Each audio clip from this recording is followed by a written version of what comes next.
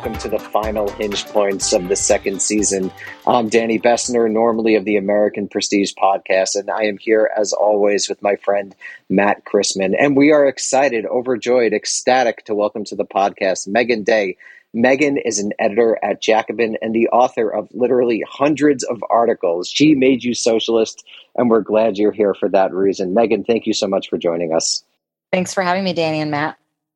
So today we're gonna this might be the most controversial one we did this season. This might be up there, Matt, with the SPD, doing things wrong in World War I episode from last season, or maybe the episode about the Soviet Union, which in my understanding angered some people. But today we're going to talk about what if Bernie would have won the 2020 presidential election. So Meagan or Matt, whoever wants to start, what do you think was at stake with the Bernie run in 2020, and how did it differ from 2016? And whichever one of you want to take it, just go for it. Follow your hearts. I think essentially what was at stake was whether or not we were going to persist in a kind of neoliberal malaise where it seems impossible to transform our society. It seems like the engine has been turned on and the motor is running and no one's driving and there's no intervention possible, right? Or whether or not politics can actually be used to transform the nature of society to improve people's lives. That was what was at stake in 2020.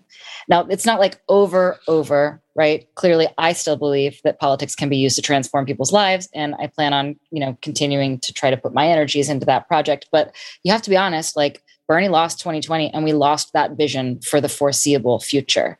We're basically going to be seeing more of the same. Some things can get a little bit better. Biden sometimes does some good stuff, and we're glad he does that instead of the other stuff. But overall, the overall situation doesn't change much, and politics recedes into the background for most people because they correctly identify that there's not very much that they can do through politics to actually change the material conditions of their lives. I mean, yeah, what we're seeing is a turn among those people who are turned on to politics to be oriented towards politics specifically because of the only remaining promise government can make, which is to inflict some sort of misery on someone that you don't like, some group that is composed of your political enemies, is cultural enemies, which basically, the same thing at this point. And so that's it.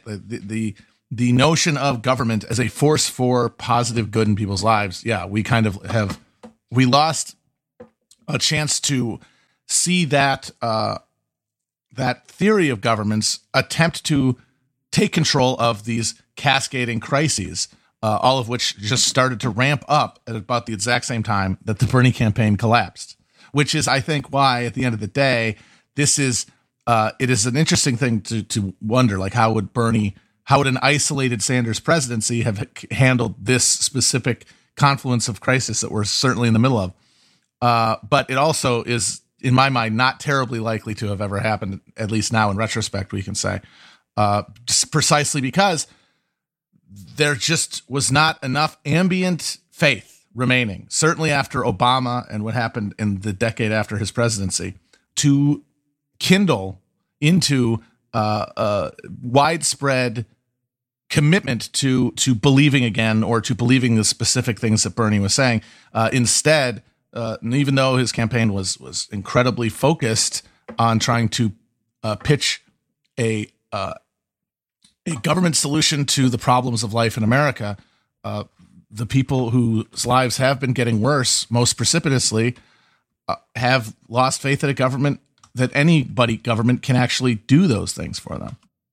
So before we actually get into the Hinge point, I think it might actually be interesting for listeners to talk about how do you guys see people having responded? Now, it's a couple of years. What do you see as the tendencies of this post-Bernie moment? Because in some sense, we're saying these tendencies wouldn't have happened, or maybe we said they would have happened. But let's set the scene before we get into the actual Hinge point. Megan's raising her hand. So Meagan, why don't you start? Yeah, I just wanted to give like a broad outline of what I see happening. So prior to 2015, when Bernie Sanders first announced his first run for the presidency and things really started to change politically, the mood started to change politically in response to that, I would say that the national political mood was characterized by a combination of depoliticization and demoralization. So those are two slightly different things. By that, what I mean is like, demoralization is what we just talked about. People don't believe, they don't believe anything is possible through politics. Depoliticization is sort of a consequence of that, which is that they don't really care. They don't pay attention to politics. They find it boring. It's not, they think of it as a hobby that other people have. It's not really their thing, right? So for, I guess you could say that with the beginning of the ascent of neoliberalism in the 1970s, there started to be a kind of serious campaign to imaginatively foreclose on alternatives for people. I mean, you saw this most clearly with Margaret Thatcher basically just straight up saying there is no alternative, right? In fact, that was in the context of a speech where she was essentially like, I know people don't like that I'm imposing austerity, but I also know that you can't do anything about it because we've won. That's to paraphrase, but that's the basic idea, was that, you can't really... you're demoralized because nothing can change, and you're depoliticized because there's no point in paying attention to politics if nothing can change. 2015 changed that, and not just because of Bernie Sanders, but also because of Donald Trump. So suddenly in 2015, and especially 2016, which is the year everything really, really sort of broke apart, the neoliberal center seemed to not be holding. And it seemed everybody across the spectrum started to see new political possibilities in either direction, whether those possibilities seemed very frightening to them or very exciting to them. Either way, it seemed like there was some slippage happening, and the future was as yet unwritten. Whereas before it had seemed very much locked into place. So during 2015 to 2020, which I think we should refer to as like the Bernie/Trump era, you started to see more politicization and more encouragement, which I guess is the opposite of demoralization, more of a sense that things might be possible to transform society in one way or another. And I better pay attention to politics because those possibilities are both really exciting and also really terrifying right now.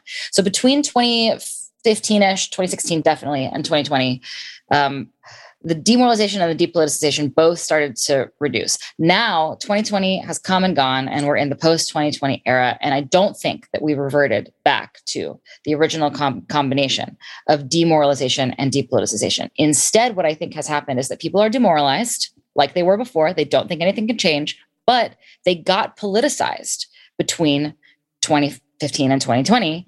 And once you're politicized, it's really kind of hard to turn that off. And so people are more politically literate. They're paying attention to politics. Their identities are wrapped up in politics. Their social worlds are more structured around politics.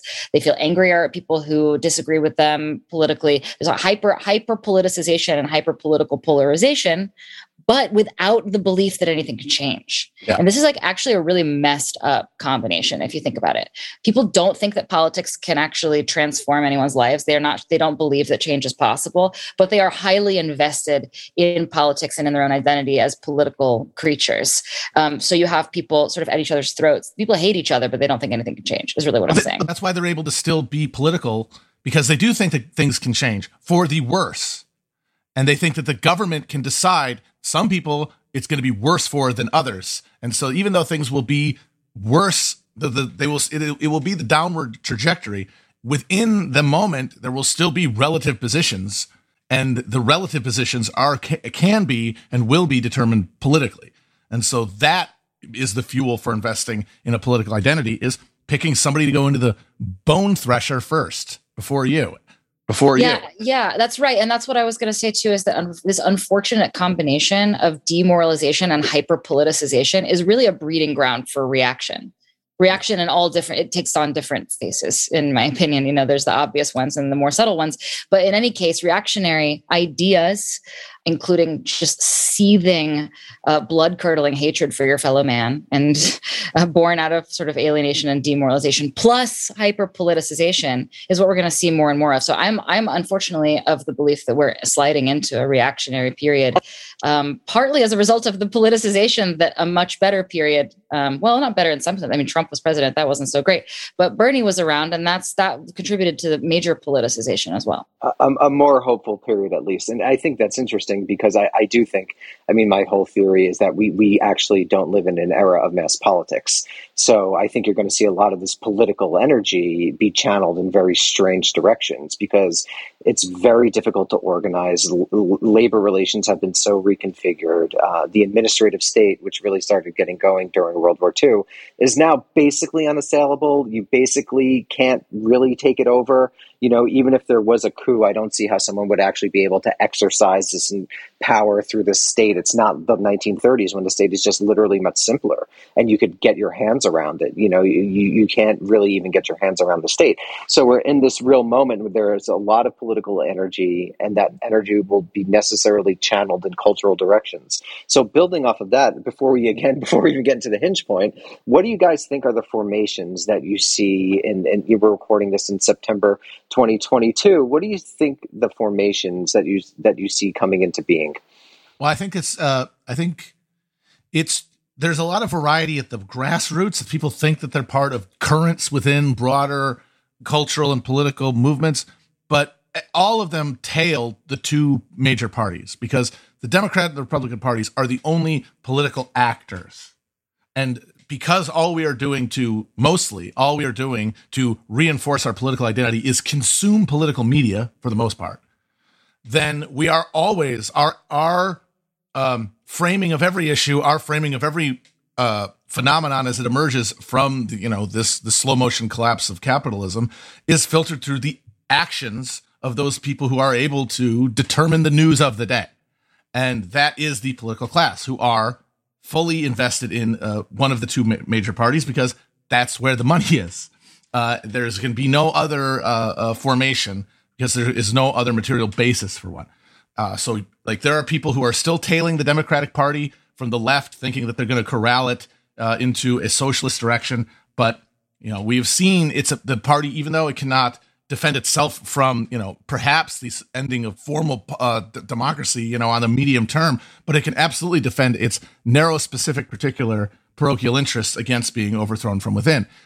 Because again, there's no material basis outside of, individual donors and the remnants of the labor movement, and even not most of them, because most of the formal structures of the labor movement are still totally subsumed within the Democratic Party. One way or another, they are going to determine, and then people can sift through the rubble and the refuse and build some sort of narrative about what's happening, but they're not going to be able to impose themselves on the moment. The same thing. There are now people who have convinced themselves that they can tail the Republicans from some sort of national populist conservatism. They can backdoor socialism, basically, by disarming culture war. But they are in the same material position related to the Republican Party that the left is to the Democrats. It is an unassailable redoubt. So that means we will only have the politics that the parties decide we can have, even though we're going to be seeing, escalating crises, economic and ecological, and people's lives made worse in specific ways. The way we address them are going to be determined by the parties, filtered through the media, which means they will definitionally revolve around identifying a scapegoat and then seeking their destruction. Finding some political coalition that will make that happen. And then people with that, people are going to be materially contributing to that, but the only way most of us do materially contribute to politics, by voting in their individual way, uncoordinated, outside of, their self-conception as part of a trance of political identity. But no matter what's in their head, what's going to be the actual material result of that is they're going to vote in a party full of people who can only answer to the material base that underlines that party.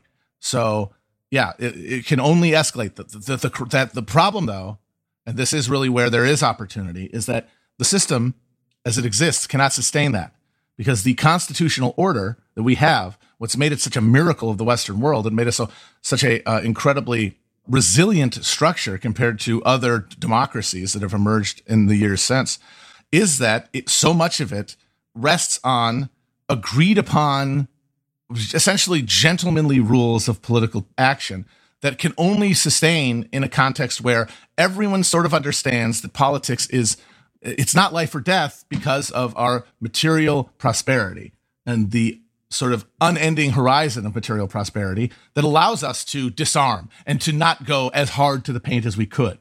The thing that makes us let up our blows with one another and allows us to blow off steam I mean, even that, we say it's resilient. There was still a civil war that killed fucking 600,000 people with that system. That is how little it can sustain people deciding to just not pretend that this stuff that is fake is real. Not pretend that, that the floor is lava. And so it can't sustain politics where one half, and eventually the other one, because they're going to wise up eventually, they have to, breaks the compact. So, that's why you can't just assume that nothing can change, or even for the positive. But I think we increasingly have to come around to the idea that those opportunities are going to be found in crisis. They're not going to be something that can be built within the current structure. It needs to be movement building towards the specific end, the teleology of confrontation with a state in crisis, rather than towards getting short-term reformist goals. And that, it has its own contradictions, but I think it's the only way to clearly look at the current situation that we're in. Meagan, do you have any sense about the formations that you see in your day-to-day life as a socialist warrior? Well, I agree with a lot of what Matt said. Difficult as it is to admit, because it's it's pretty depressing to think about how stuck we are in many ways. But I will say that, this is also depressing. One of the things that I notice that I want to tack on to Matt's comments is the Democratic Party and the Republican Party being stand-ins for different, dominant hegemonic cultures, as we know. They actually share a lot of DNA, but they tend to elide that, and in fact go out of their way to exaggerate their differences, so as to rile up their base and get buy-in, political identity buy-in, which could pay off in elections. But the way that it actually pans out in real time is pretty interesting to watch. It's you have two divorced parents who are dealing with custody over, the children, and they refuse to see each other, but there are moments of handoff. So by that, what I mean is think about early COVID, the very first signs of COVID, when we first understood that there was a pandemic, but it hadn't quite hit American soil yet, for reasons that made sense at the time. It seemed like it was shaping up that was going to be a Republican issue, that Republicans were going to be the ones who were saying the pandemic is real, COVID is coming, it's very scary. And there's no reason why that shouldn't have necessarily been the case. It's just that because Trump was president, when the crisis started in the United States, and for a variety of other sort of minor reasons, the positions switched. And so the Democrats then became the ones who were saying you have to take COVID more seriously. And the Republicans started to become the ones who started to say, you're blowing it out of proportion and you're messing everything up with these heavy-handed responses and so on. But it wasn't preordained that way. The only thing that was guaranteed was that these two forces were not going to agree. These two forces were actually going to take the issue and polarize it as much as possible and drag as many people down rabbit holes of craziness and animus with them. That was the only thing that was guaranteed. The actual positions themselves were not guaranteed, though they were definitely influenced by real factors on the ground. So I feel like we're seeing more and more of this endlessly recursive self-identification in opposition to the imagined behemoth other. Behemoth. My wife always says it's pronounced behemoth. Well, how is that word pronounced? I've always been partial to behemoth, but the nerds at Webster's claim that it's behemoth.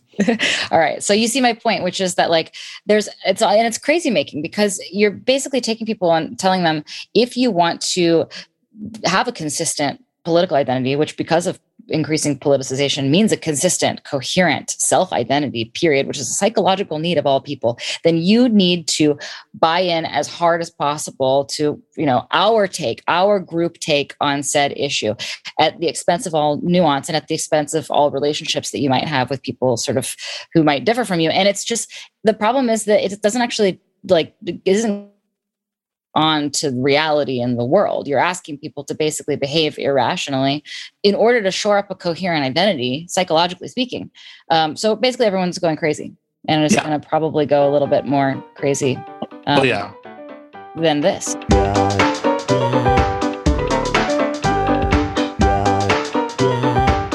Well, let me propose a different world. Let's go back to early 2020. We got to go back. And a beautiful man named Bernard Sanders wins the Democratic Party nomination, destroys Trump, in the election and becomes president. Let's start with the best case scenario. What do you think happens, and how are things different if Bernie enters in January 2021? We're still in the throes of COVID. I don't think the vaccine had even been released yet.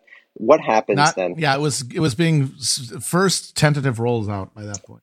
Yes. So what is the best case scenario? What does Bernie do? Okay, I hadn't really necessarily prepared to answer this question in a world where the COVID-19 pandemic happens. But of course, I mean, I should have thought about it a little bit more because, like, it was coming either way, right? Yeah, it's already there. This is like such a good question, though, because there's only really so much that the president, especially an incoming administration, can do with the COVID crisis. I don't know 100% about the public health stuff, but I will say economically, you would have seen a big fat checks a lot sooner and with a lot more frequency to make sure that people are not getting, weren't getting their head held underwater by the pandemic economy. That would have just been a no-brainer to Bernie Sanders, and it's something that could be done and was done by executive order, if I'm correct. So yeah, no question. Big fat checks all the time. So we know the presidency is very constrained on domestic policy, and that it would be very difficult to imagine a Democratic Congress, even one that has better margins than the one that currently exists, which I think would have probably happened because you saw this big ticket splitting among affluent white suburbanites where they were voting Biden in the presidency and then voting for Republican senators and congresspeople, which ended up dampening the coattail effects, even though Biden won relatively comfortably nationwide and did incredibly well in these areas. But these are guys who, at the end of the day, they still support the Republican agenda. They want low taxes, and they would have probably voted for Trump against Bernie. But there would have been probably a huge swing among working class voters, and specifically the working class Latinos who voted for Trump in the end, or who voted more for Trump than they had for previous Republicans. I think Bernie would likely dominate that area and would have maybe canceled out that effect and led to a bigger Democratic majority. But even there, the center of gravity of the parties in Congress is going to be dominated by the machine itself, which is inveterately and endlessly hostile to Bernie, would not cooperate with any of his broad projects. You might see some checks, but they also might decide to close the purse strings on him. So what could he do realistically with executive orders to try to enact some sort of agenda independent of Congress? I mean, theoretically, you could do quite a bit. I mean, if you look at someone like FDR, who over his terms did over 3,000, I think you could actually do quite a bit, because even if the executive orders are eventually ruled unconstitutional, I mean, you still have to fight them. It's basically a way to divide your enemy and conquer your enemy. Just issue 1,000 executive orders in the first 3 months, and the enemy is going to have to deal with that you're going to have to pick and choose. The problem with someone like Biden is that an institutionalist like that would never do that. So the irony there, I think, and this is, I think, a broader problem, I'd like to hear what Meagan thinks about it. I think the only way we would realistically get even minor forms of social democracy in the American state would be through profoundly anti-democratic means, which is frankly what an executive order is. That is about as undemocratic an act as one could get in the formal system of government. But I think it would have been absolutely necessary for Bernie to sort of pursue those moves. So there's an inherent tension, I think, at the very beginning of a Sanders administration between the necessity of the executive order and the fact that that is sure to stoke resentment, sure to shore up a presidency that one doesn't necessarily want shoring up over the long term. So what do you think about that?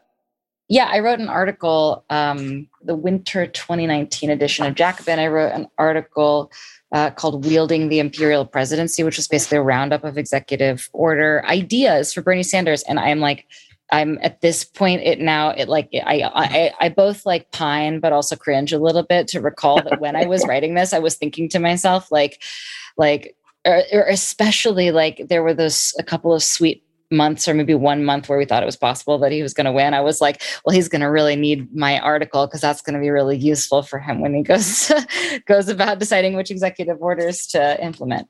So, there's actually a lot that he could do with executive orders. And yes, you're right, Danny, there is a kind of contradiction there, because the whole purpose of the political project that Sanders represents is to increase democracy, broadly speaking, extended into the economy, for example, but also actually fulfill its promise in the political realm as well. And in order to do that, because of the constraints on the presidency, he would have to basically act alone, be like a sort of a one-man instigator of a kind of bubbling up of true democracy, right?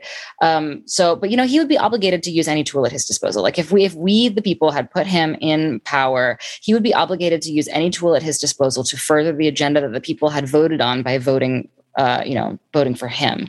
And that would include executive orders. And there's actually a ton that he could do via executive order.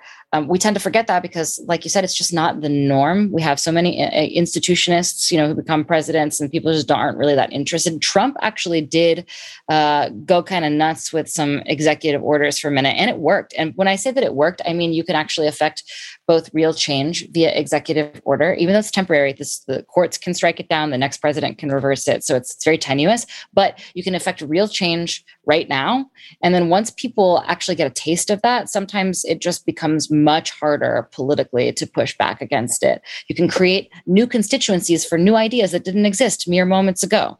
And now, for example, a national intelligence agency. The NSS was created by a lot of those wartime agencies were created by executive orders. Exactly. So it's a way to reshape the state in a very serious way. Yeah, you can create agencies, which is very good. You can create task forces, which usually just means nothing, but you can actually create real task forces that set about, laying the groundwork for developing, new stuff. What were you going to say, Matt? I was going to say all of those actions would have profound blowback, though. Like there would be a coordinated media and political resistance to that on all of the traditional grounds of big government overreach and using the same cultural language.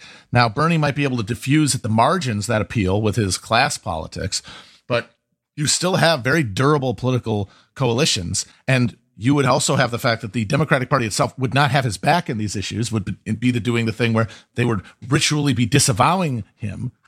That would be a significant challenge, and it would. Well, Matt, could you expand on that? How do you think the party would have responded? That's very interesting to me. I think the party would have gotten behind him formally, and you're going to have Schumer and Pelosi, those guys, like, we're going to work with the president to get the agenda for Americans. But as soon as the White House did anything, they would obstruct it, leak about the administration like a fucking shiv in a way probably never seen before.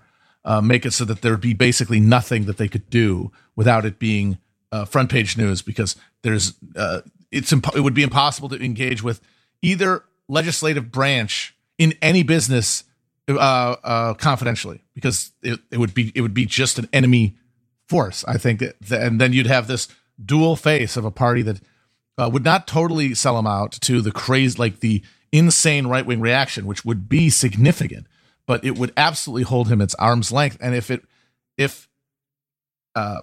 was a successful cultural conflagration, if they were successful in really taking advantage of the fact that Sanders' presidency is not the expression of some socialist majority, but it's like this forlorn hope attempt to kindle the creation of one, which means you're not going to have some durable social base that can stand up and defend him. I remember multiple people, when Bernie was riding high and we had all convinced ourselves he was going to win, at least I knew I had, I saw a number of people saying they couldn't wait for Bernie to win so that they could go out and protest him for his insufficiently radical stance on whatever issue they cared about. And that was just a profound misunderstanding of the stakes and of what was happening. The whole gift of the Bernie presidency is that for the first time, I was talking about how we're all downstream of political actors. This is the first time that you could have another actor on the stage to disrupt and break up a ritualized fantasy makeup fight between two equally capitalist parties. You would have another pole of action. And that means that I actually I'm a pessimist probably by nature when it comes to politics. I would, if even when Bernie was riding high and I convinced myself that he was going to win, I still, in my mind, steeled myself as this is going to be probably a forlorn, vain fight. The people are not going to get Medicare for all. There's not going to be any real substantial change, the stuff people want. But my God, especially looking at the last 2 years and how awful everything has gotten and how there's no answer for any of it at any level of political action. I just think, imagine that the context of this sort of crisis and this sort of political intensity and political cultural valence with a political actor who every day would essentially issue, some sort of orders for the people on the team. Hey, if you want to hold on to that political identity that is now part of your cultural costume and part of your social life and all this stuff, you have to do something other than consume media and vote every 2 to 4 years. Like, we're going to define political subjectivity differently. And of course, a lot of people would be like, I didn't sign up for that. No, thank you. I'm going to actually decide that Bernie's a sellout and CIA agent and that it's time to go back to just paralysis and empty critique. But I think that the liveness of the action would eventually draw in the majority of people with any sort of good intention, like anybody who's not fully cynically trying to get the most out of socialism as a cultural costume as they can, that's a number of people. But there's such a force multiplier in having people acting together that it disrupts the entire house of cards, and maybe they still fall, but they fall differently. It would have been incumbent on Bernie to take advantage of the pushback from the Democratic Party, from the bipartisan political establishment, certainly from the capitalist class, all the blowback that he got, which is inevitable, as both of you pointed out. It can be an opportunity. I mean, it's not guaranteed that you're going to be able to surmount this opportunity with any strategy, right? But basically, it would have been like the Salvador Allende strategy, which is to basically point at it and see this is how much they hate you. Like, tell the people this is how much they hate you. This is how much they don't want you to have what I just signed an executive order allowing you to have. And in that way, the use of executive orders in particular can set the parameters of the political conversation, and ideally, sort of, hopefully along the lines that Matt was talking about, change the way that people think about themselves politically as a defender of something that the president, Bernie Sanders, who they voted for, wants to actually give them to make their lives better, but is being obstructed by the power structure. And so they have to get out on the streets and they have to organize and they have to protest and they have to actually fight to win this thing. And yeah, it sounds like a little bit of a impossibility. It sounds like a nice pipe dream until you realize that we're thinking about it from 2022 when everything seems really, yes. Really when the government gave up. The government when everybody was left to fend for themselves. Right. But the truth is that between 2016 and 2020, we saw mass uprisings of people in the streets. The last one was the George Floyd uprisings. And in some ways, I think a lot of people thought it was going to be a beginning, but it was really kind of like a death knell. But think about the way that people got into the streets at the beginning of the Trump administration. Remember those airport protests? Remember the Women's March? I mean, it's not impossible to imagine that if Bernie Sanders had been president, that level of political engagement would have stayed high like that. And people who are now currently sitting at home doing nothing political could have then found themselves in a position to actually get themselves out into the streets to defend the kinds of things, the kinds of gains that Bernie Sanders, the person they elected, the person they put in office, was trying to muscle through to make lives better for themselves and their family and their community. And the thing that would help him in that is, yes, we say a huge blowback that is supported by both parties behind the scenes, the Republicans publicly, and is bipartisanly embraced by all the sections of the mainstream media. But we are living in a world where part of the crisis of our democracy is that those institutions have been completely and totally delegitimized in people's eyes, which means because a lot of people voted for Trump, the media freaked out about him. And because they had not gone through the same cultural conditioning as the people who made the media and the people who consume the majority of it, or were alienated by, that cultural costume, they saw Trump and they did not see who the media claimed to be there. And they're full of shit. And now they have basically decided that a media consensus around a reality is a counter indicator of its truth, which is honestly a better heuristic than the opposite of assuming it's all real. But of course leaves you ungrounded, which is why people are drifting around and drifting to reaction, because that's where the only action is. There is a world where with this level of a delegitimization of institutions, when Sanders comes in and gets everybody against him in the mainstream media and the political parties, maybe those same people and a bunch of other people who were alienated by Trump's costume in the same way that the liberal media was, decide, actually, no, you guys are completely full of shit. Nothing you say is true, and fuck off. And that would have instantly created a market that the media industry would have had to have served. And so you get counter-hegemonic media institutions and a new like infrastructure for House. people to act. I mean, yes, like as the tip of a spear. And Jacobin, of course, yeah. Instead, alienation from the media, or alienation from the institutional reality that's like keeping us all on a fucking express train to hell, is now in a state where it's threatened by Trump and what Trump represents, which is the final extinguishment of these institutions. But it can only appeal to the people who are supposed to stop this from happening through institutions that, by their abuse, have been delegitimized. So they can't do it. Nothing they say about him can have the effect they want it to, because there is no consensus reality that can be represented by these institutions. Nobody can be Cronkite or Murrow and make a declaration from a unaffiliated middle that was never real, but that could be consensually fantasized. And the Cronkite and Murrow situation is also made possible by the Cold War, very unique situation. But one thing that is interesting to me is that you guys were talking about the creation of this counter-hegemonic impulse. But how would that work in terms of mechanisms? Because if we're still, the American state's still the American state. There's still this basically administrative state that does most of the governance outside of any popular will or popular structures. So one thing that's curious is, like, to me, is how would Bernie have reshaped labor relations? How would Bernie have instantiated an actually more democratic world in the face of a state that is basically designed not to do either of those things? We've seen the Starbucks unionizations, we've seen the Amazon unionizations, but I'm wondering how a world in which Bernie had won would have affected these much deeper structural trends. Well, as far as the labor movement, more specifically speaking, goes, I think that Bernie Sanders has demonstrated over the course of his entire career a real willingness to go out of his way to build union consciousness, awareness of unions, enthusiasm for unions, and union identity among people who happen to be members of unions, but maybe don't really feel a strong sense of identity yet. And I would only imagine that he would do the same thing as president. I really believe that labor union membership would have spiked under Bernie Sanders' presidency, just because of the level of enthusiasm for unions generated. It would have obviously come up against bad labor law. We have bad labor law. We have major restrictions and regulations. We have right to work states. We have hostile courts and so on.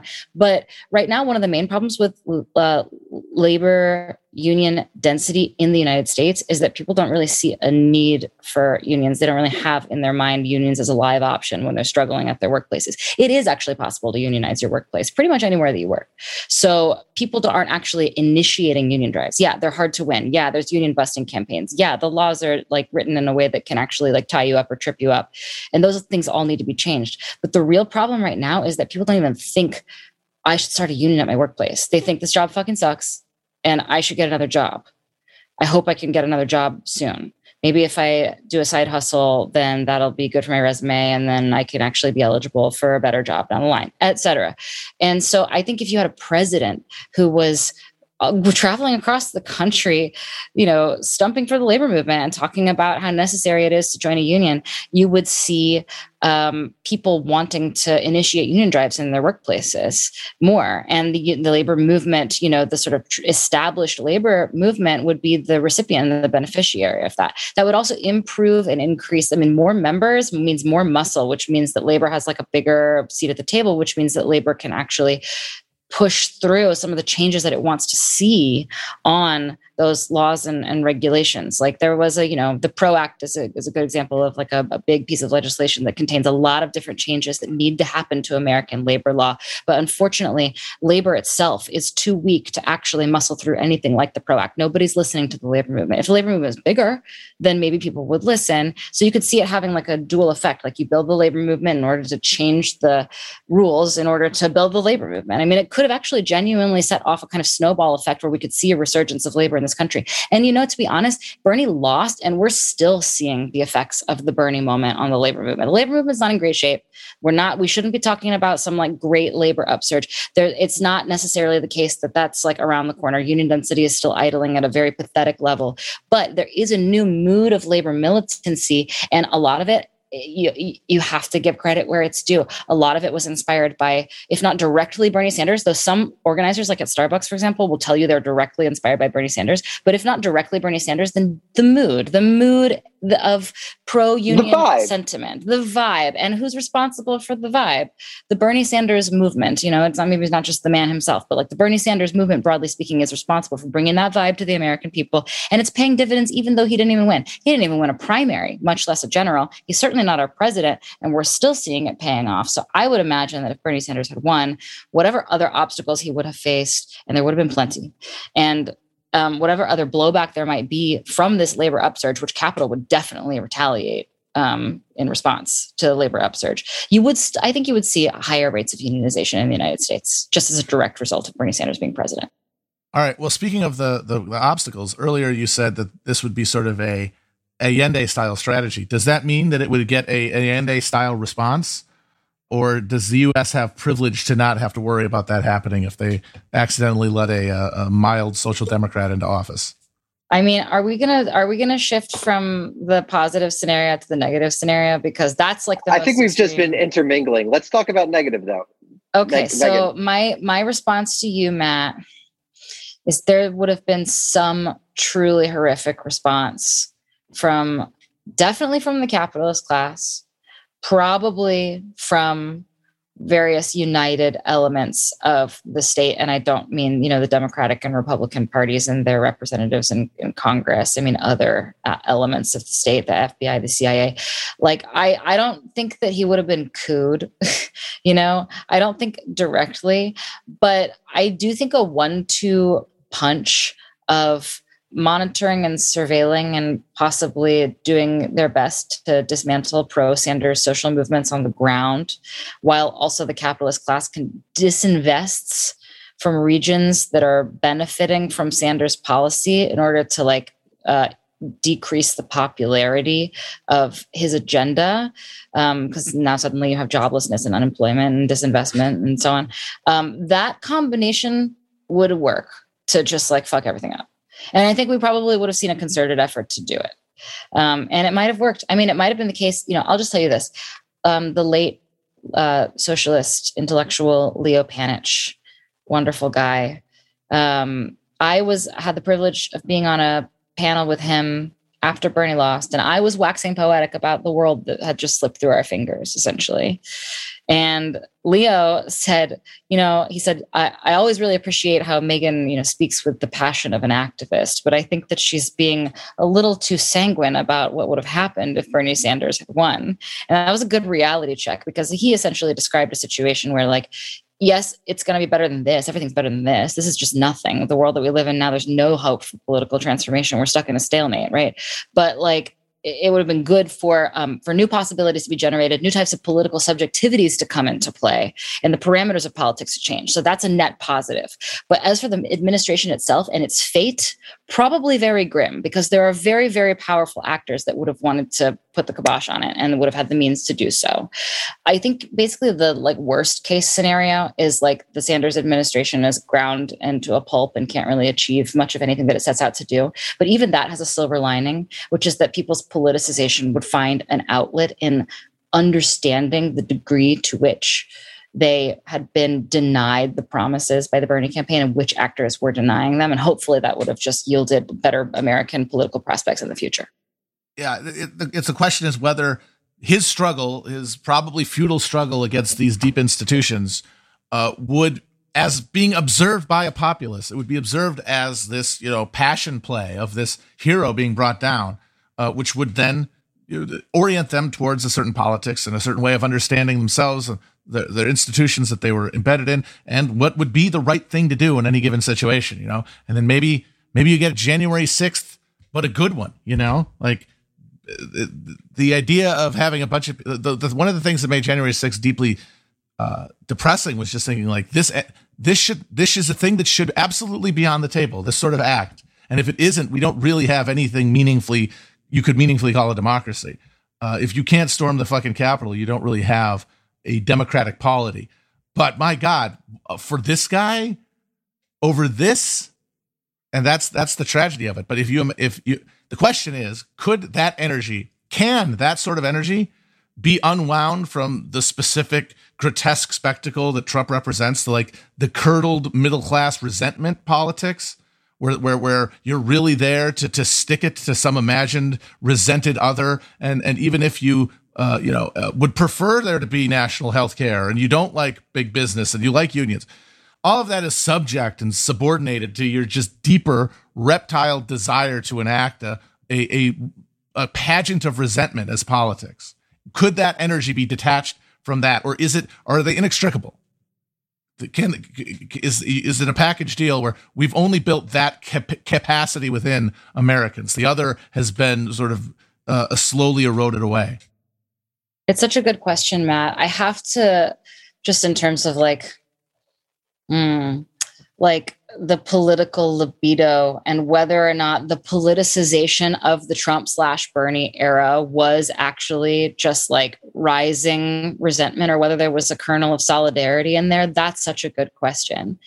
I have to think that based on what I've seen with my own eyes, that at least on the Bernie side of things, you started to see people first animated by resentment start to develop more mature political capacities. I really feel like I saw it. I mean, I feel like I underwent it myself. Honestly, I'll tell you the truth. When I walked in the door 2016 as like a pro Bernie, like I'm here for the new millennial socialist thing, let's do it. A lot of my energy was really around my disgust with establishment Democratic Party figures, which is a kind of mirror image version of what you're talking about, Matt. I mean, I was driven in large part by resentment, but I swear to God, only took a few months of telling myself, I'm going to take this seriously. I'm going to show up. I'm going to organize in DSA. I'm going to get interested in unions and learn about them and show up to do strike solidarity for new concerns to supplant the old resentments. And I think that me and the other people that joined that project with me became better political actors, probably frankly better people over the course of those years. And my hope would be that, or I guess it's a counterfactual and a hypothetical anyway, but like had Bernie won, I still on some level believe that we could have made better political actors out of Americans through that process, even though the blowback would have been severe. Well, that's just it. Is you're making better ones, but you're also making worse ones, and it's a question of who's got the numbers. And that's where I think you're less likely in that context to see the big boogeyman of liberal imaginings, a fascist takeover of America, because that center is gone with those heightening of political conflict. And yes, the emergence of these two new poles, that would end up resulting in good old American devolution, because you have states under basically completely dominated by the Republican Party, and would probably at some point escalate to some sort of nullification policy and stop cooperating with federal enactments. And what happens then? So, guys, we're coming up on the end here, but let's get a little personal at the end of this season of Hinge Points. Meagan, first to you, what role do you think Jacobin would have played had Bernie won? What role is Meagan Day playing? And then, Matt, I'm going to ask you the same question about Chapo, because I'm curious, because both Jacobin and Chapo were really, they're of this moment, and they were made by the Bernie moment. Jacobin obviously comes beforehand, but it becomes this big national magazine. So I'm just curious. I'm sure you've thought about it, and I'd love to hear what you have to say. Yeah, of course I've thought about it. It seems I mentioned this earlier when I talked to you just now about like writing this article about all the executive orders that Bernie could pass and thinking at least for one moment, like it seems so silly now. Just like thinking like the president's going to find my article very useful. And like, it just, the reason I'm laughing is because it seems so far away, but it really felt real. It felt real. There was a time period where I was thinking like Bernie's going to win.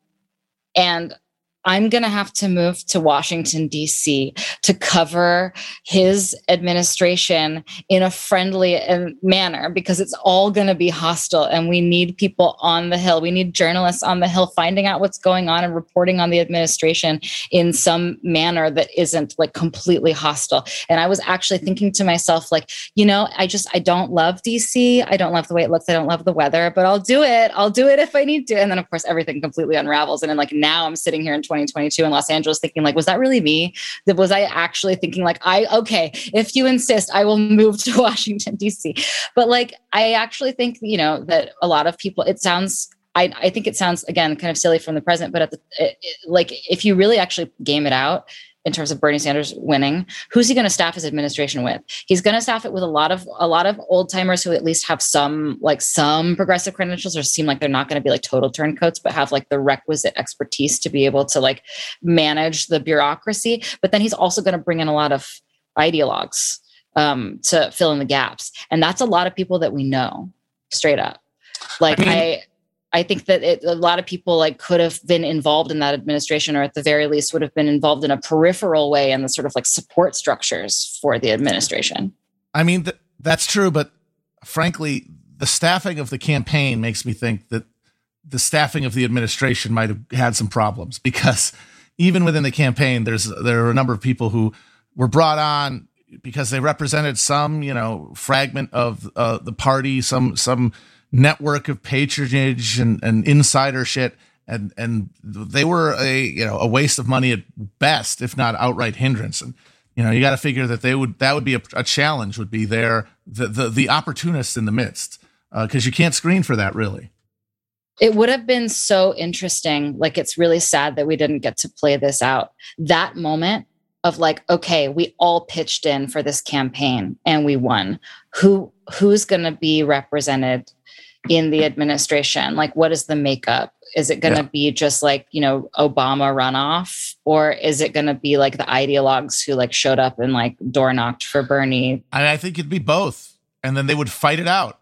And there'd be a civil war within the administration. No, I mean, I actually think that. Like, I actually think it would have been a mixture of both, because there literally aren't quite enough of either one of them. There aren't quite enough of either one of them to patch together, to cobble together a total administration, like every single thing that everybody needs to do.